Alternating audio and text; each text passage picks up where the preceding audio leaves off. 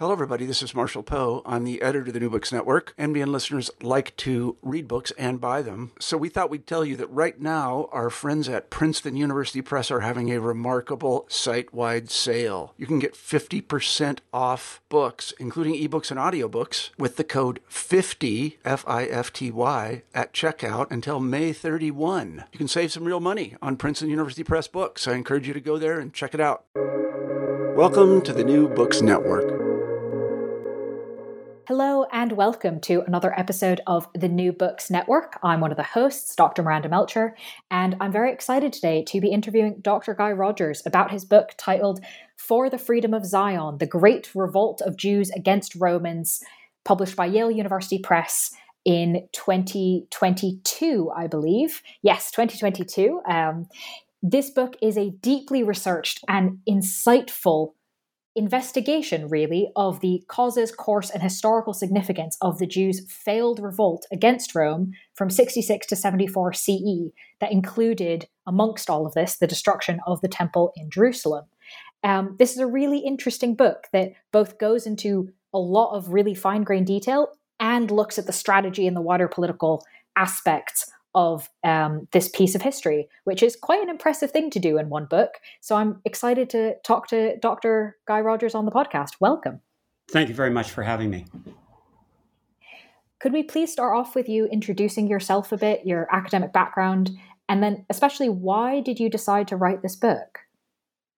Right. So I studied classics as an undergraduate at the University of Pennsylvania, and then went over to Britain and did another undergraduate degree at University College London, studying ancient history. And then I came back to the States and did my PhD in classics and ancient history at Princeton. And I was one of those extremely lucky people in the mid-1980s who applied for an academic position. And in fact, the very first job I ever applied for was to Wellesley College. And for some strange reason, I got the job. And that's sort of where I've been ever since. So that's a little bit of my academic background.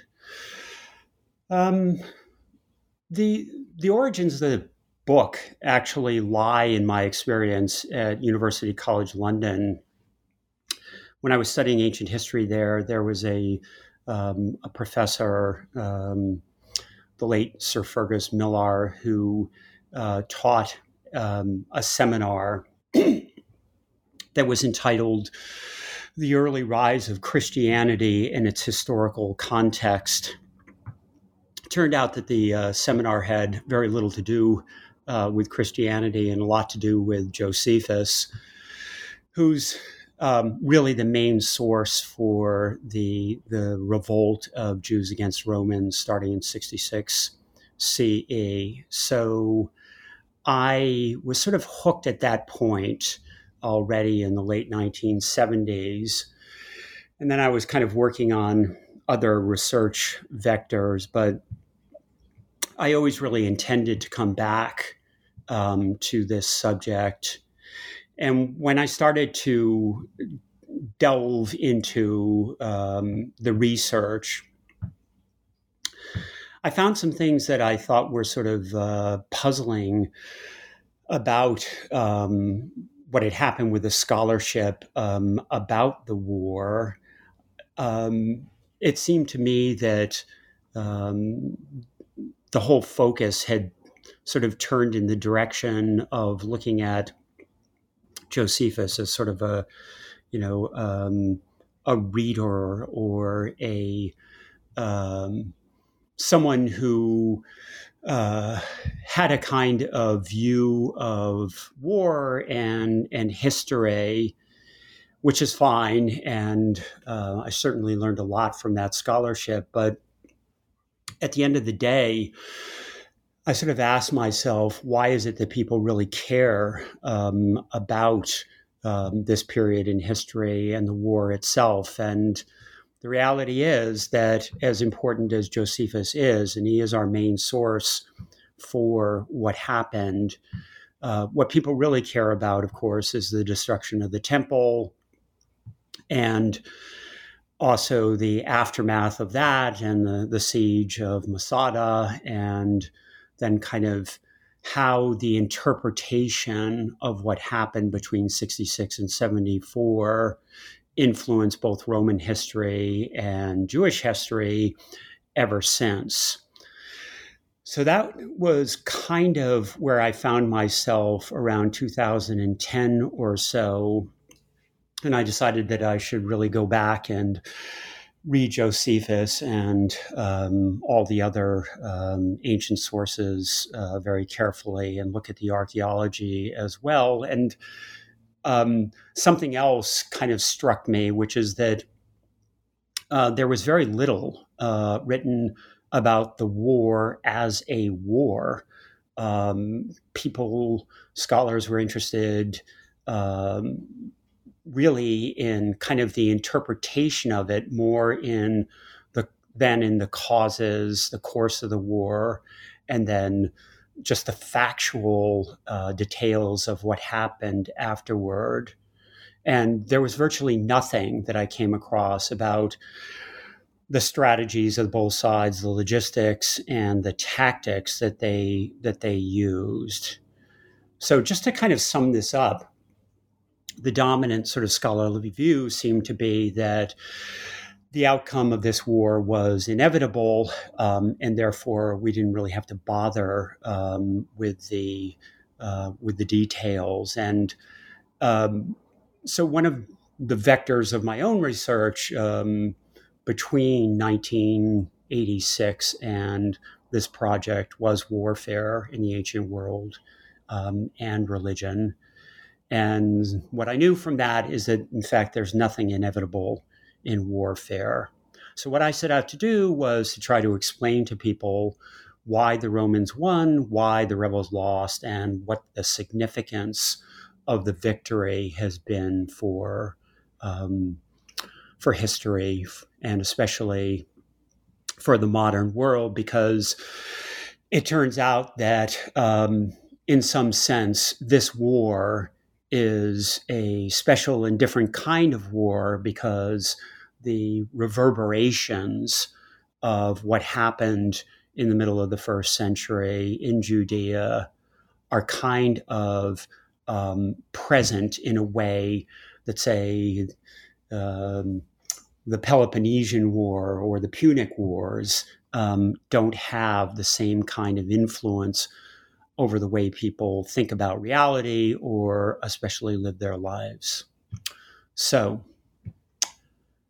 well, those are some good reasons to write the book. And I must say, as a reader, I feel sort of justified now. One of the reasons I was interested in reading the book is, as a scholar of war, I had heard of this war, but never could quite come to grips with it through my own academic background and knowledge. It always sort of seemed something like, oh, well, you have to study the ancients to really understand that, or you have to be studying theology to really understand that one. It's like, well, it is a war. Surely there's that angle to it. And one of the reasons I was interested in the book was I hadn't come across that angle before, and therefore found it really hard to get to grips with what had happened. So I feel sort of justified hearing you say that in your very extensive knowledge of the scholarship, that also seemed to be a gap. But I want to kind of start with by expanding a bit. You've already mentioned Josephus being sort of both a really important source, but also hinted at some ways in which he might also be a problematic source. So beyond the fact that for a lot of these events, he's the main person whose words we now have, that obviously gives importance to him. Why was he important? What kind of is his background that makes him important? But why should we be quite cautious of him as a source, particularly for these events? Right. Well, I think your first question and answering this question are connected, because Josephus, in a certain sense, has kind of cast a spell over the war and its interpretation. So I'll explain that semi-Delphic statement in a second. So Josephus was born in 37 CE, very likely, and came from a well-known family. His father was a priest, actually came from the first course of the priestly courses in Judea, and his mother apparently was related to the Hasmonean royal dynasty. Josephus wrote a lot, and in what's commonly called his life or autobiography, he talks a little bit about being interested as a young man, as a teenager, in the different kind of philosophies of Judaism during the first century and studying them all. So he was sort of a precocious young man, obviously literate, well, if largely sort of self-educated, apparently. And then again, when he was quite young, at the very beginning of the war, he was appointed to be one of the generals on the rebels' side, as it were, and given responsibility for the organization of the defense or offense, as the case may be, in the Galilees and Gamla up on the Golan Heights. And so he was a war leader, and then very famously, 1 year into the war in 1967, he supervised the defense of a town called Yotapata or Yodfat, and there's a very famous account of that defense in his book on the war. And at the end of the Roman siege of Yotapata, Josephus surrendered to the Romans and went over to the other side and spent the rest of the war essentially working for the guy who would become the Roman Emperor Vespasian and his son Titus, trying to convince his fellow Jews to give up. He was present at the siege and destruction of the temple, and in the aftermath of the destruction, went to Rome and began work on his account of the war and then some other works as well. So he is indeed our main narrative literary source. There are other Latin or Greek writing sources for aspects of the war. And of course, we have a lot of archaeological data. But he is the one who kind of set the parameters for the interpretation, including this idea that the reason why the Jews or the Jewish rebels lost this war was because God was punishing the Jews for the sins of the war leaders, whom in his Greek text he calls tyrants. So there probably aren't that many people around today who see the war and its outcome as a direct result of sort of divine intervention. But out of the Josephine model for how and why the war happened and then ended the way it did, has stuck this idea that that the Jews were going to lose no matter what because of their actions. And in some sense, that's one of the things that my book is kind of arguing against. I want readers to see that there are military decisions related to logistics and strategy, which also played a major role in the war's outcome. So now that we sort of have that foundation, right, some of the gaps that your book is looking to fill are kind of the arguments trying to contest, and a really helpful introduction of kind of one of the main figures and how that's shaped the discourse. I'd love to, in sort of my next series of questions, kind of ask you to explain some of the key events and concepts and political realities that you analyze in the book to make that argument that the outcome of this war was not inevitable and that there were a lot of different things happening here that maybe sometimes we over reduce based on these particular accounts. So I'm going to sort of move chronologically, kind of, for the next few questions. To start off with, can you explain sort of before violence erupts, we have King Herod, which doesn't necessarily sound to an immediate connotation as like a peaceful king. But you demonstrate in the book, what is his model of governance or maybe compromise? How exactly does he kind of manage all the moving parts of this particular Roman territory? And then how does this break down, giving us the foundation or the pieces of that can become the fire later on? Right. So the reason why Herod is important for this story is that Herod essentially was made king of this sort of core area of Judea and Samaritus and the Pariah and part of southern Syria by the Roman Senate as far back as 40 BCE. It took him a few years to sort of defeat all of his rivals for rule over this kingdom. But from about, let's say, 37 or so to his death in 4 BCE, Herod was the guy who ruled over this kingdom, which was expanded a bit because of his success, sort of with an iron fist, but at the same time,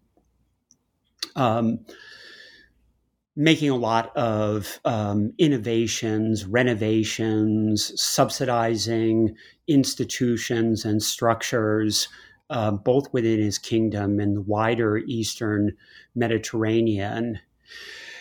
And there was kind of a strategy behind all of this, which you can sort of deduce when you look at it all in detail. Definitely within his kingdom, so starting out from the core in Judea, in places where Jews were in a majority, Herod was pretty careful to follow Jewish law. There weren't places where there were graven images introduced and things like that, and although in Jerusalem or outside of Jerusalem, there may have been a Roman-style hippodrome, in general, as I say, in the places where Jews were in a minority, he was fairly scrupulous about observance of the law. In places where Greeks or so-called Syrians were in the majority, those are places where Herod had no problem subsidizing baths or hippodromes or theaters. And so I think that the way to look at Herod is as a king who was looking at the different ethnic groups who were technically his subjects and trying to accommodate and be sensitive to their own cultural and religious traditions. There also were places where there were mixtures, for instance, Caesarea on the coast. And there, actually, the Greeks and the Syrians were probably in a majority, but there was a significant Jewish minority. And those turn out to be kind of flash points for conflict later in the first century. Herod also was a very shrewd political operator, and he at first had been his family actually had been a supporter originally of the Roman general Pompey, and then after Pompey's death, his family turned their attention to Julius Caesar. And then after Julius Caesar's assassination, he was supported by Mark Antony. And after Antony's defeat by Octavian, the guy that would become Augustus, Herod just turned his loyalty over to Octavian. So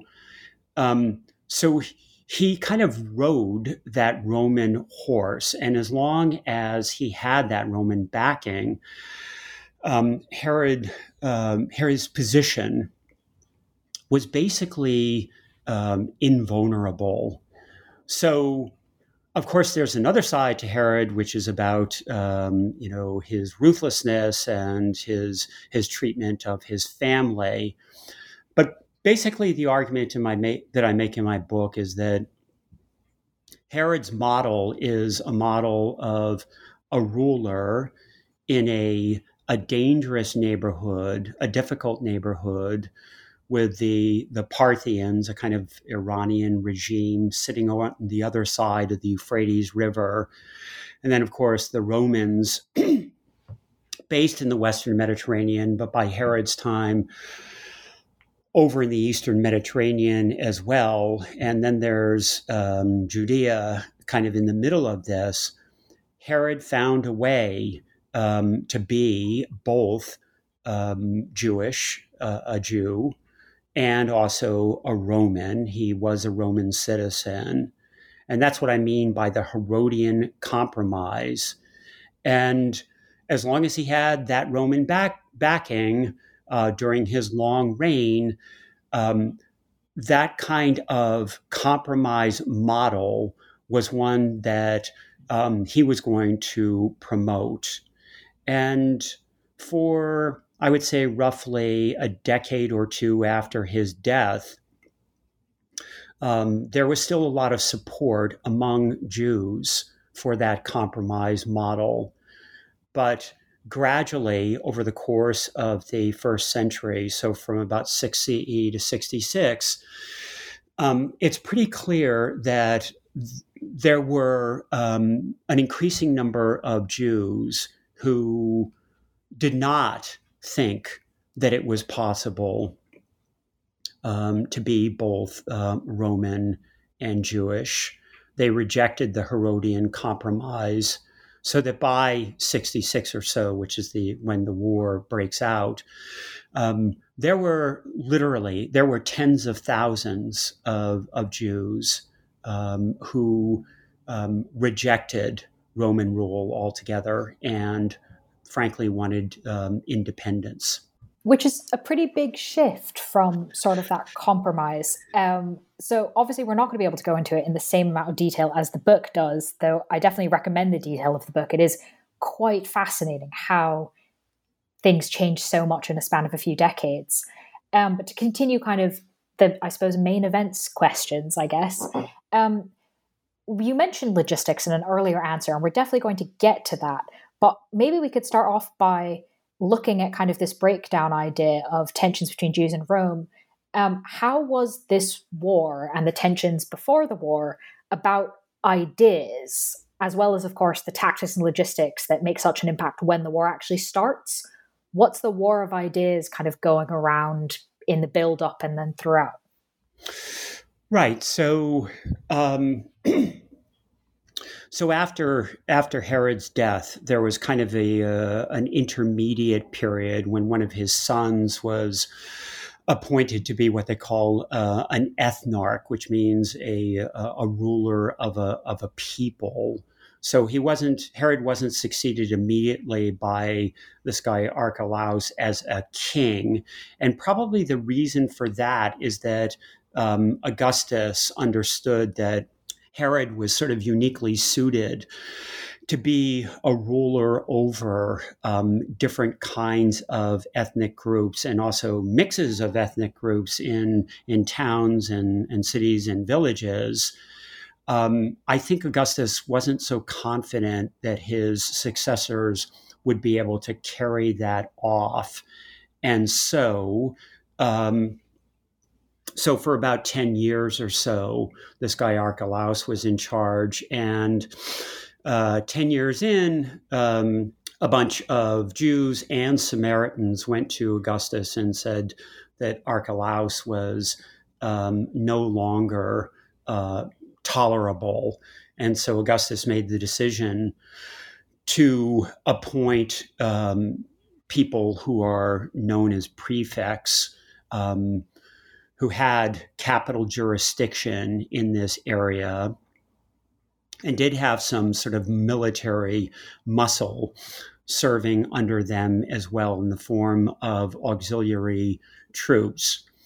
But 100 miles away or so to the north, they also had a legate, another kind of governor appointed directly by the emperor, who had serving legions under him. So that was kind of the structure of authority from the Roman point of view in the area. And in the local scene, of course, there were the high priest, most of whom, after 6 or so, were appointed or at least validated by the Roman governors themselves. So within Judaism or Judaisms, there had always been different groups who had different ideas about the desirability of being ruled over by any king, let alone a Roman emperor. And so over the course of the first century, I think that the conflicts within Judaism, within the different so-called philosophies, as Josephus calls them, that is the Pharisees, the Sadducees, the Essenes, and the so-called fourth philosophy, those lines become harder than they'd been earlier on. And then there's kind of the issue of the structure of Roman authority versus the reality of Roman authority. When we talk about the administration of the Roman Empire, we talk in terms of emperors and legates in Syria and prefects in Judea. The reality is that the system was one in which who those people were mattered a lot more to how people experienced Roman rule than just the titles. And so therefore, the attitudes of individual Roman emperors toward the Jews and also their governors and their attitude toward the Jews had a huge effect on the life experiences of people in the province itself. So, for example, on the local side of things, there were legates in Syria and prefects who went out of their way to learn about Jews and Jewish history and did their best to try to accommodate Roman policies to the facts on the ground. And then there were people like Pontius Pilate, the most famous of the prefects, who, of course, is most famous because it was during his prefecture that this guy, Yeshua or Jesus, was executed by his order, probably in April of 33. But if you read Josephus and other sources closely, you begin to understand that Pontius Pilate also tried to do some things in Judea that could well have caused a revolt much earlier than the Great Revolt. So Pontius Pilate's inclusive dates are probably between 26 and 36 CE, which was a long period as governor. During that time period, at one point, he attempted to introduce into Jerusalem some shields, gilt shields, which had inscriptions on them. And the inscriptions, usually on these sort of ceremonial shields, usually made reference to the sitting Roman emperor, but also to the emperors that they were descended from. So in this case, from 26 to 36, that would be Tiberius, who is descended from supposedly Augustus and Julius Caesar, both of whom had been deified after their deaths. So introducing shields, which made a claim about a mortal being deified, was problematic for many people. And at one point, he also had the idea of introducing Roman military standards into Jerusalem. And on those standards were depictions of the faces or the busts of the Roman emperors as well, which was equally problematic. So there were governors who, I think, in fact, created opposition within Judea.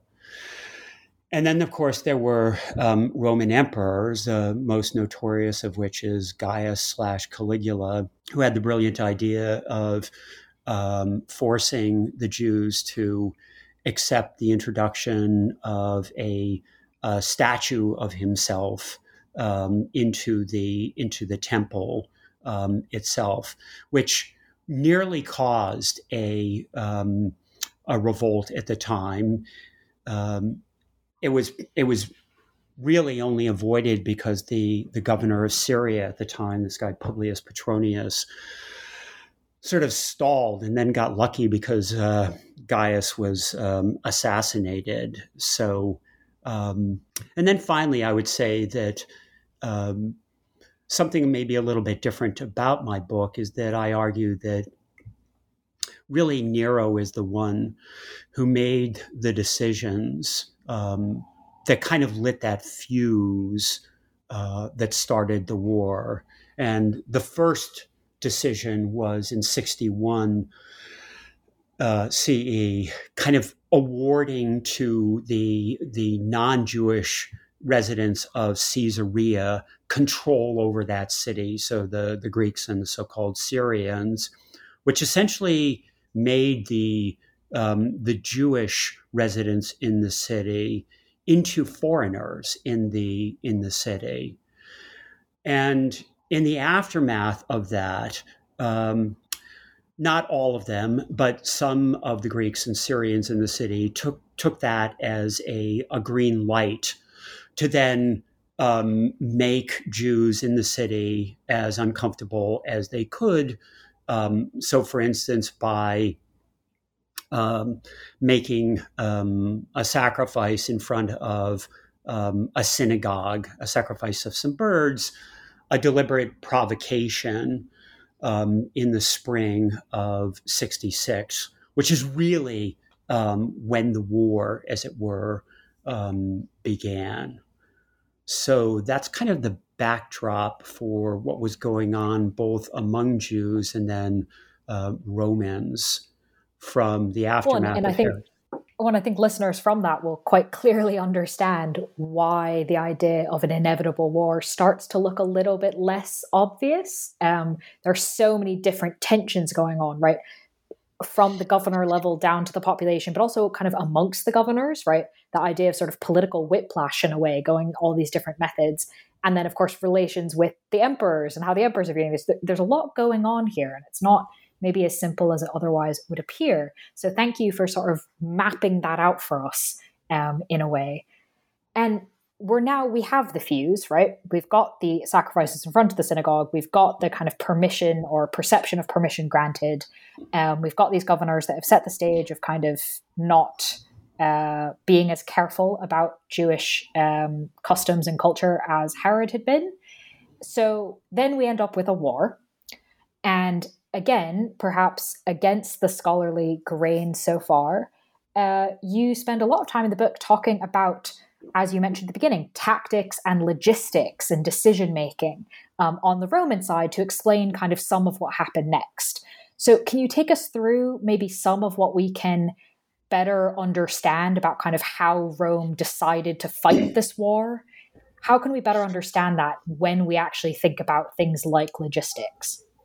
Right. So what I do in my book is I look at the military events of this war, and then sort of make deductions about Roman and Jewish strategy based on the data. So on the rebel side of things, after that, all those problems in Caesarea, sort of the focus of activity moved over to Jerusalem, as it were, when the serving governor, this guy Florus, sort of began a kind of problem with the civilian population of the city by going into the temple treasury and withdrawing a bunch of money from it and causing a riot. And in the aftermath of the riot, there were some massacres of civilians, both inside of Jerusalem and outside of that. And I think it was at that point, as it were, that we're really talking about a war. And I think it's really important for people who want to understand what happened. This was the largest revolt against Roman rule in the early Roman Empire, and led to the largest concentration of Roman forces in the early Roman Empire.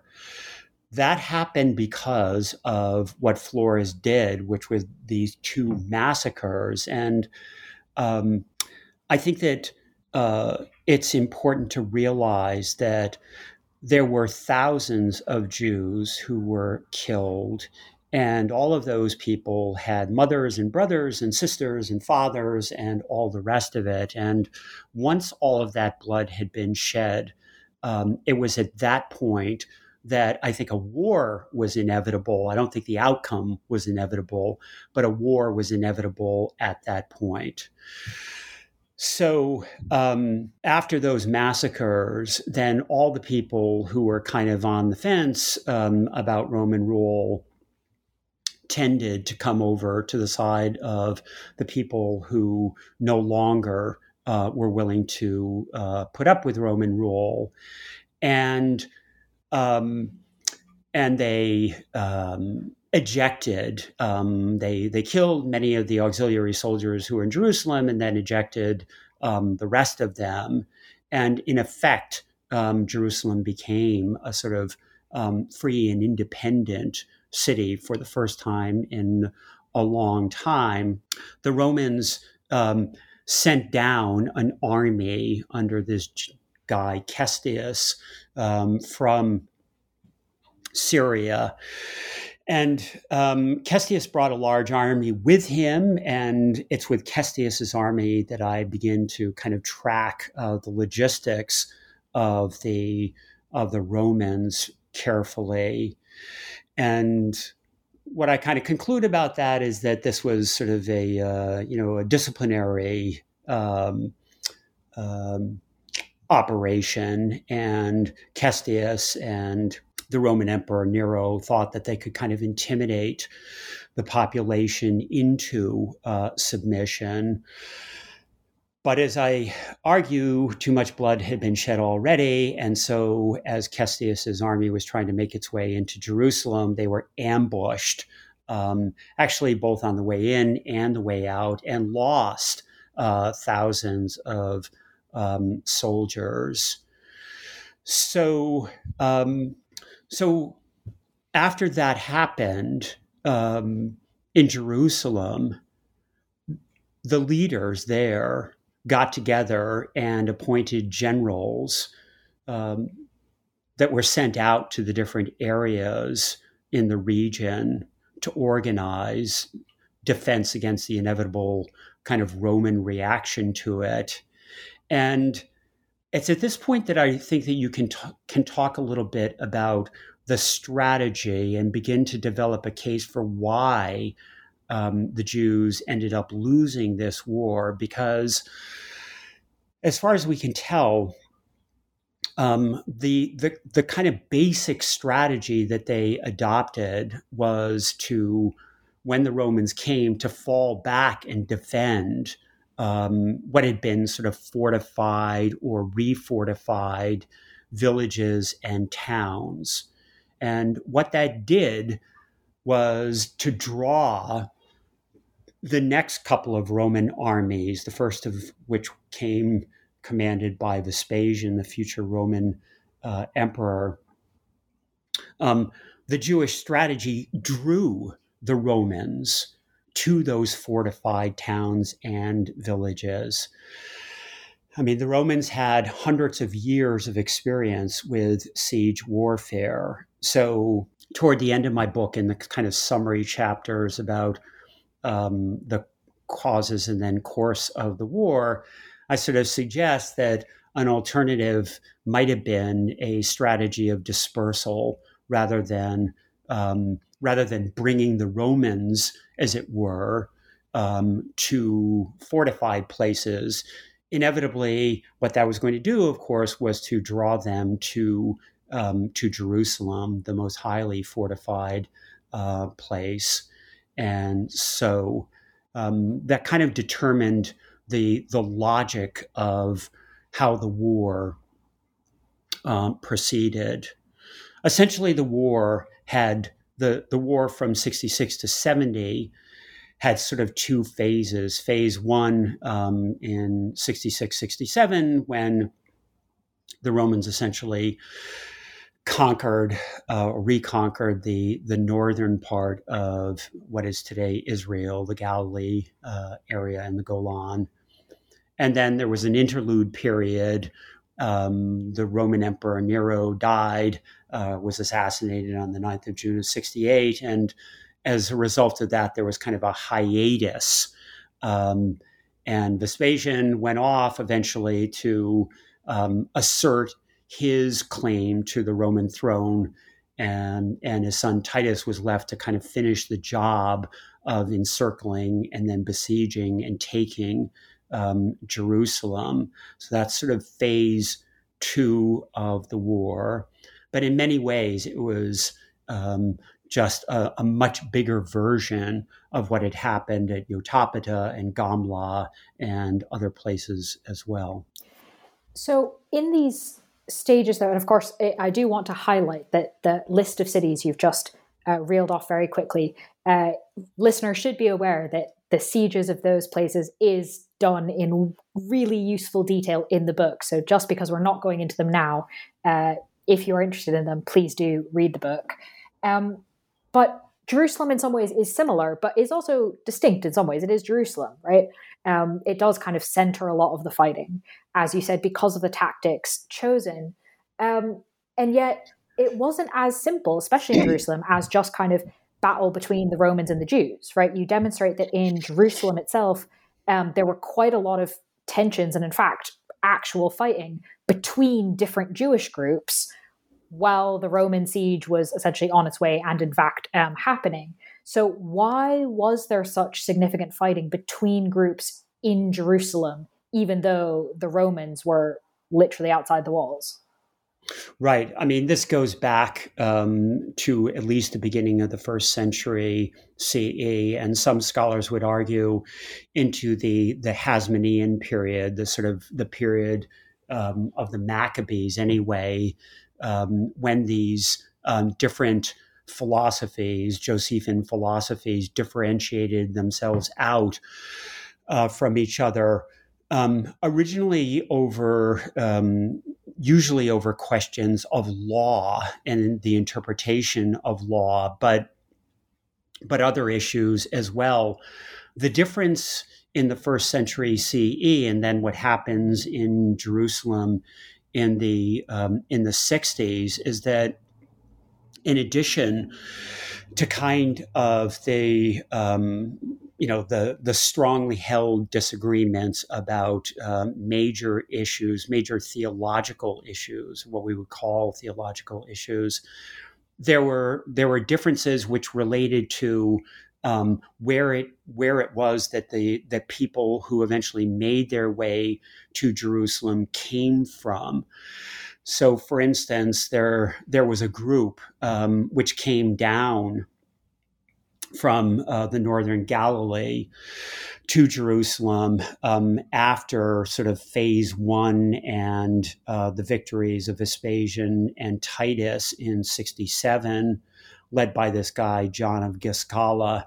So there was a Galilean Giscalan group who came down to Jerusalem, and John of Giscala turns out to be kind of this bête noire of Josephus, and Josephus has kind of nothing good to say about him. But obviously, John of Giscala was, for at least his followers, of whom there were thousands, a really important military leader.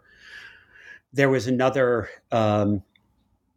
guy called Simon or Shimon Bar Giora, who we're not exactly sure where he came from. His father may have been a convert to Judaism.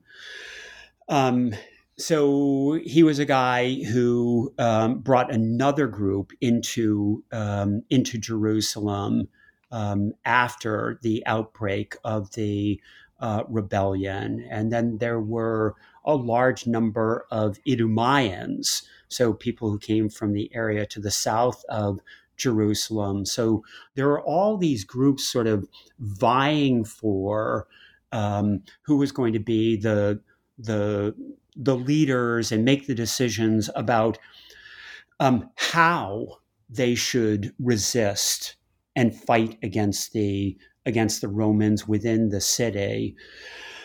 When Titus did show up in 70 and literally started knocking at the walls of the city, the groups didn't band together under one leadership, but there was cooperation among them. So there was. They weren't unified, but also they were not disunited militarily. And the resistance in Jerusalem was really, really effective when you consider that they were fighting against a large Roman army with auxiliaries and allies and siege equipment and a logistical plan and all the rest of it. So, well, and what's quite interesting in the book is you detail, obviously, the battles that you briefly mentioned, but particularly Jerusalem go into a lot of detail. And it is really interesting to see, because, when you see the whole weight of the Roman army, because you do also detail, how big was it and what were the different component pieces of the Roman military that went on this expedition. You're like, okay, that siege is not going to go very well. And of course, it's not exactly a spoiler to say that the Jews lost the siege of Jerusalem, that Jewish civilians had a pretty horrific experience inside the walls. But also it was quite surprising to understand just how much it was actually a battle. It's not like the Romans showed up and just automatically got everything they wanted. So I really appreciated, particularly from a military history point of view, like that aspect of the book. Tactically, there are a lot of things in this research and in this book that, all false modesty aside, I went comprehensively through them. I didn't comprehensively go through every single tactical or kinetic interaction between Jews and Romans during this war, but if we can believe Josephus at all, and at a certain level, we don't have many alternatives when we're talking about the tactical encounters. In fact, Jews fighting in small groups often defeated the Romans in the tactical encounters, often.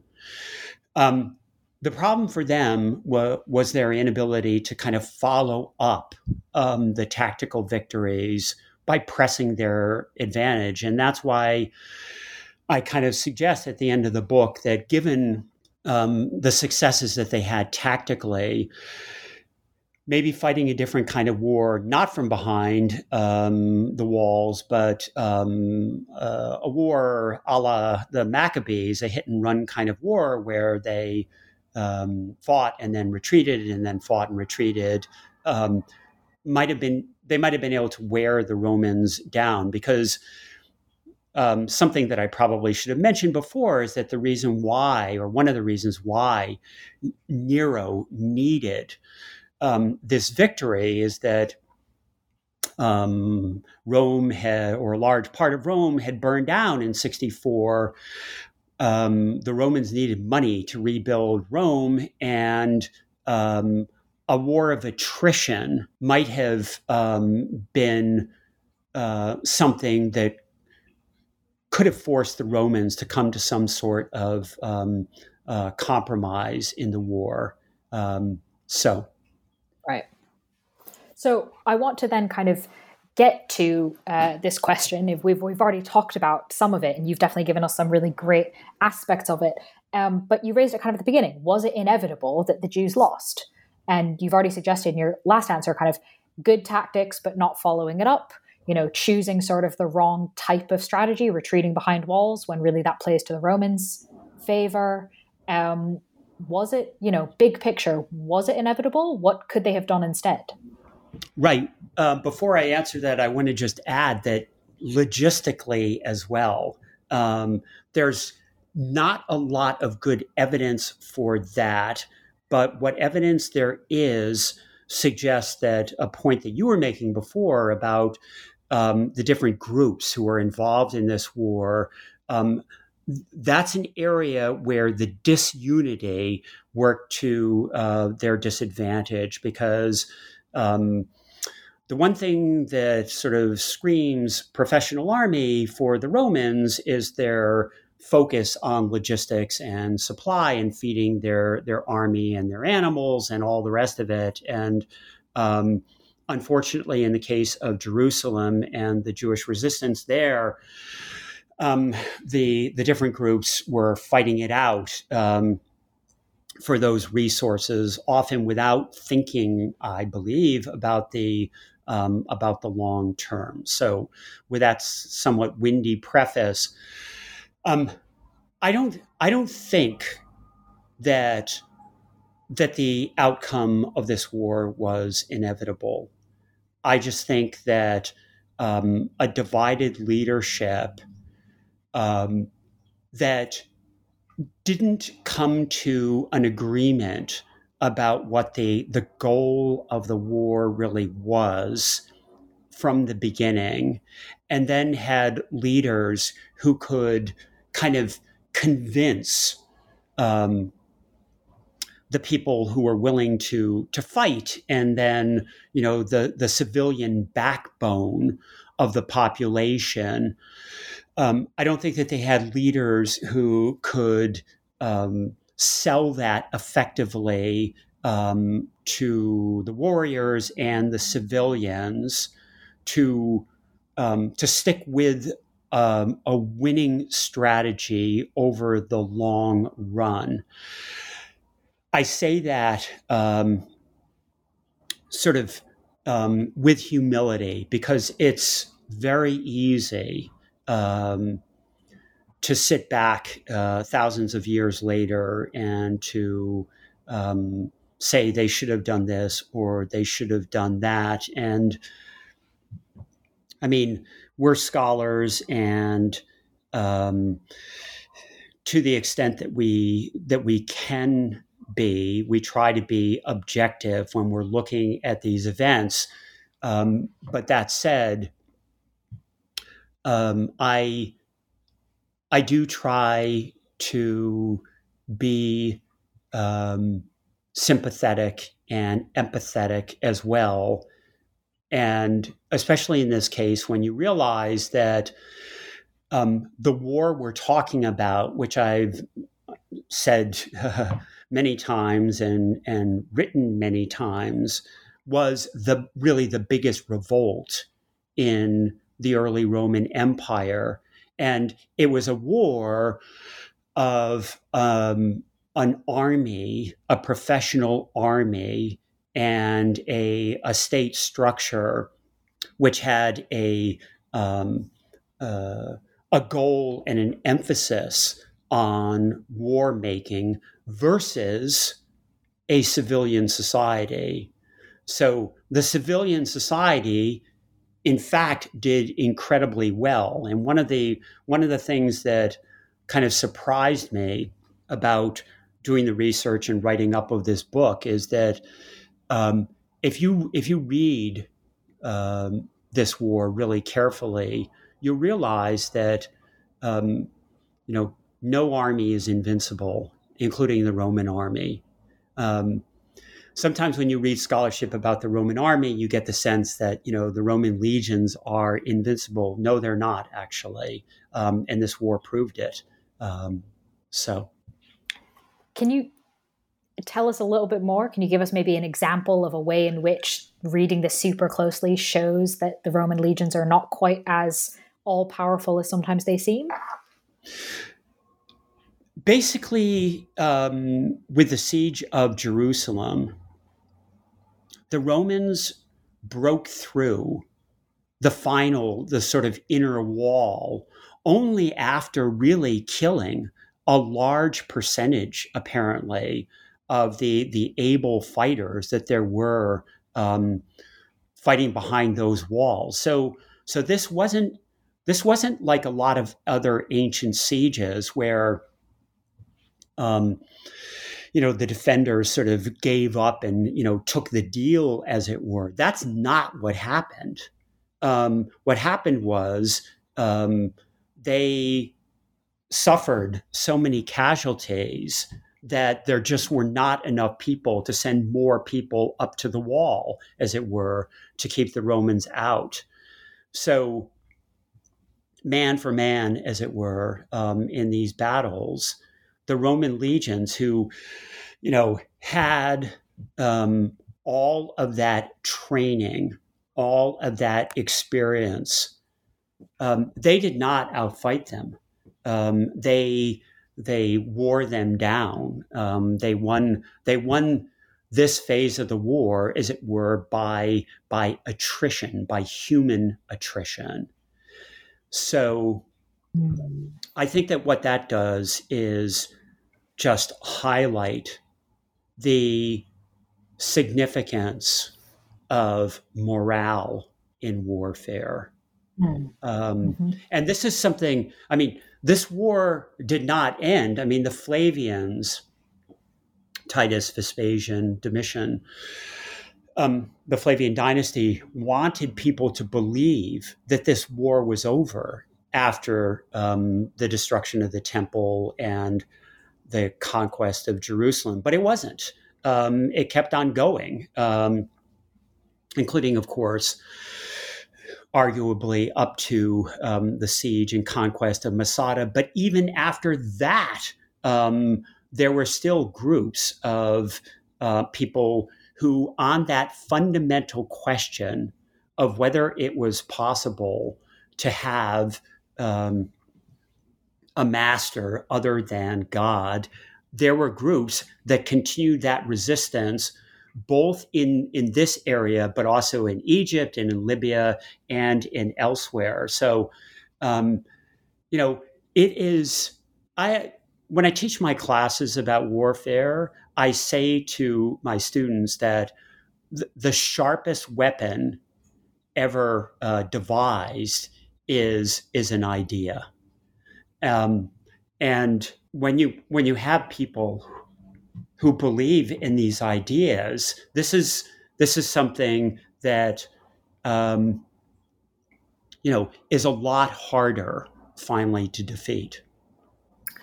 That makes sense. I'm glad I'm glad you explained that, because I think that is something that comes through in some of those tactical kinetic encounters that you describe in the book, and I'm glad we got to include it in the interview. So this book, as you described in your initial answer and sort of introduction, has in some ways kind of been something you've been working on, or at least working towards, for quite a while, but it's done now in that it's published and out. So what are you working on next? The prequel. The original version of this book, began with the campaigns of Alexander the Great in the region, and kind of the famous, either perhaps fictive, encounters of Alexander with the high priest. So in any case, around 332, and brought the story of kind of the appearance of Greeks and Macedonians into this region in large numbers, down from 332 to the time of Pompey and then Herod the Great. The prequel, there was a first version of it. It was 400 pages long. So if you add the 400 pages to the 744 of the Freedom of Zion, you've got a 1,200-page book, and Yale and everybody else thought that was crazy. So that's what I'm doing, is trying to kind of get that up to the level that I hope the freedom for the Freedom of Zion is. Wonderful. Okay, well, best of luck with that endeavor. And while you are off doing that, listeners can read the book that we've mostly been talking about this episode up until these last few minutes. The book is titled For the Freedom of Zion, The Great Revolt of Jews Against Romans, published by Yale University Press in 2022. Thank you so much, Dr. Guy Rogers, for being with us on the podcast. It was my pleasure. A lot of fun.